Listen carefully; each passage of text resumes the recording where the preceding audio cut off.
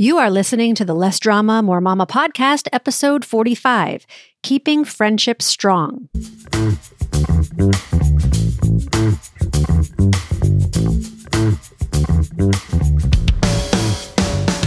This is Less Drama, More Mama, the podcast for moms who want to feel calm, in control, and confident about how to handle anything life throws their way. If you're ready to go from feeling frazzled and disrespected to feeling calm and connected, this is the podcast for you. I'm your host, Pam Howard. Well, hello, Mama. How's it going? I just returned from a 2-day retreat in Lake Tahoe with my coach, Brooke Castillo, and several other life coaches and life coaching students. And it was amazing. First of all, I had never been to Lake Tahoe before. And so coming from Florida, where everything is flat, it was absolutely gorgeous there. Snow-capped mountains, the temperature was perfect, and the hotel that we stayed in was luxurious too. Second, we spent 2 full days coaching ourselves and looking at our own brains and our thoughts about our lives. Now, I know that may not sound like a party to you, but it's some of the most rewarding work we can do in our lives, in my opinion. When you think about how we create all of our experiences with our minds, it seems worthwhile to spend time looking at what our thoughts are and what they're creating, right? And the third thing that was amazing was that I saw a brown bear in the middle of the street, like a real brown bear just walking around in the little town of Truckee.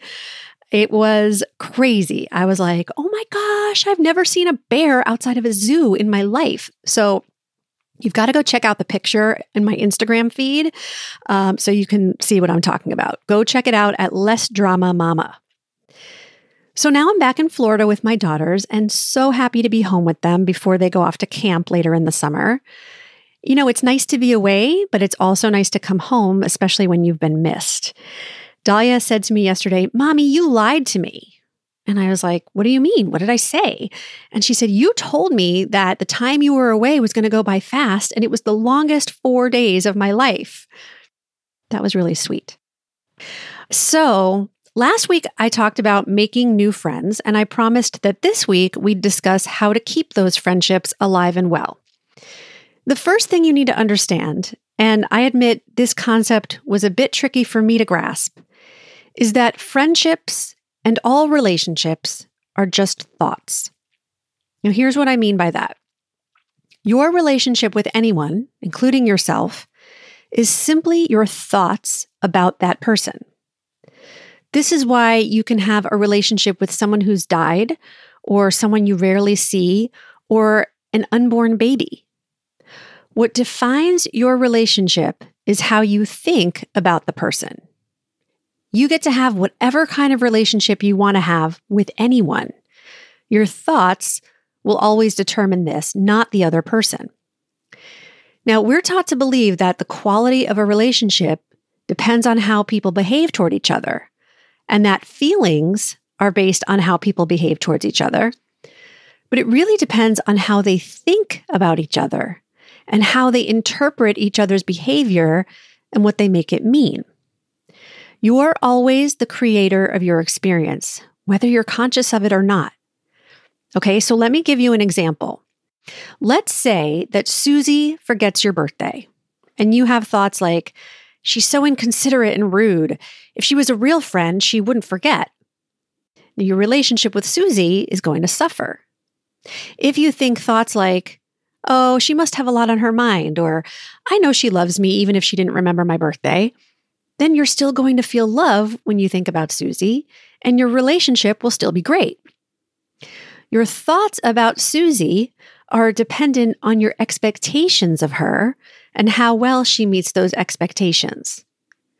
In episode 18, I talked about a tool called the Manual. Go back and listen or re-listen to that episode. It's so good. A manual is an instruction guide for how we want people to behave so that we can feel a certain way. So think about your friend manuals. What are the unspoken rules and expectations you have for the friends in your life? Maybe you think that your friends should call or text you if they're going to be more than 5 minutes late. Maybe you think they should agree with your parenting decisions. Maybe you think they should have the same political affiliation or religious beliefs. Maybe you think they shouldn't drink alcohol or swear in front of your kids. Having a manual is totally natural, but expecting people to follow it can cause a lot of suffering because the truth is they rarely do. And the good news is that they don't have to follow your manual or change a thing for you to have a good relationship with them. Your friends get to behave however they want, and you get to decide what you think and feel about them. The secret to having great friendships is to have great thoughts about your friends. Now, I can hear you saying, but Pam, I don't want to have great thoughts about my friend swearing in front of my kids. And that's fine. You can choose to think anything you want. Just take responsibility for your thoughts and feelings, because when you blame your friend, you give all your power away to sustain your relationship. You can also set a boundary with your friend in that type of situation. You can get up and leave when she curses in front of your kids. I talk all about how to set boundaries in episode 15. When a friend shows up late, doesn't call you back, doesn't notice your new haircut, or forgets your birthday, those are all neutral circumstances until you have a thought about them. And your thoughts are always optional. Imagine that you didn't believe friends should show up on time, call you back, notice your haircut, or remember your birthday. What if you had no expectations of them at all? You'd be able to love and enjoy them exactly as they are, and you'd both benefit from that type of friendship. If you want to keep your friends, you have to keep choosing to think positive and loving thoughts about them, no matter what they do or don't do. Now, they'll have manuals for you too, right? So they might get upset because you're not following their friend manual. And that's okay. Remember, you can't hurt someone else's feelings. They hurt their own feelings with their own thoughts, and you're not responsible for their thoughts or feelings. Doesn't mean that you need to comply with their manuals. It just means that they have thoughts that you should. And I'm sure I don't comply with people's friend manuals. I think I'm a good friend in the sense that I'm a great listener and I'll do anything for my friends when they're in need. But I rarely reach out to make plans or invite friends over to my house. The good thing about it is that I don't really have expectations from my friends either. The only thing you have to do to be my friend is to be yourself and let me love you. And you don't even have to feel the same way about me. When I feel love towards you, I'm the one who gets to feel the love. That feeling fuels my actions, and I show up in a loving, friendly way. And so the chances are higher that you'll have friendly thoughts and feelings in return, but even if you don't, my experience of our friendship exists in my mind based on how I think about you. And so I can always make it great. That feels so empowering because I'm in control of the quality of my relationships. I don't have to rely on anyone or anything outside of me. I'm responsible for my happiness, always. And that's the kind of friend I want too. I just want to show up as myself and have that be good enough for you. If I have to be different or follow your manual so that you're not offended or hurt or upset in some way, that's way too much drama for me.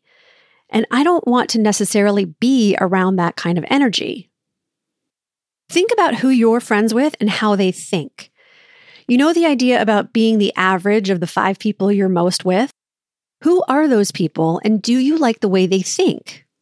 If you want to evolve and become the best version of you, surround yourself with people who think the way you want to think. Like if you want to make more money in your business, for example, you want to surround yourself with people who are already making more money than you are, because you want to be around the kind of thinking that gets those results. If you stick with the people who are making the same amount of money as you, then you'll likely keep thinking the same thoughts and getting the same results. If you want to be a more positive person, but you're hanging out with friends who complain all the time, or you want to stop drinking, but you're hanging out with friends who think that's the only way to have a good time, you're not going to create the results you want. That doesn't necessarily mean you have to end your current friendships, but sometimes those friendships change or end because they've reached the end of their lifespan. Friendships where both people are continually growing and evolving tend to last a lot longer. How are you thinking about your current friendships?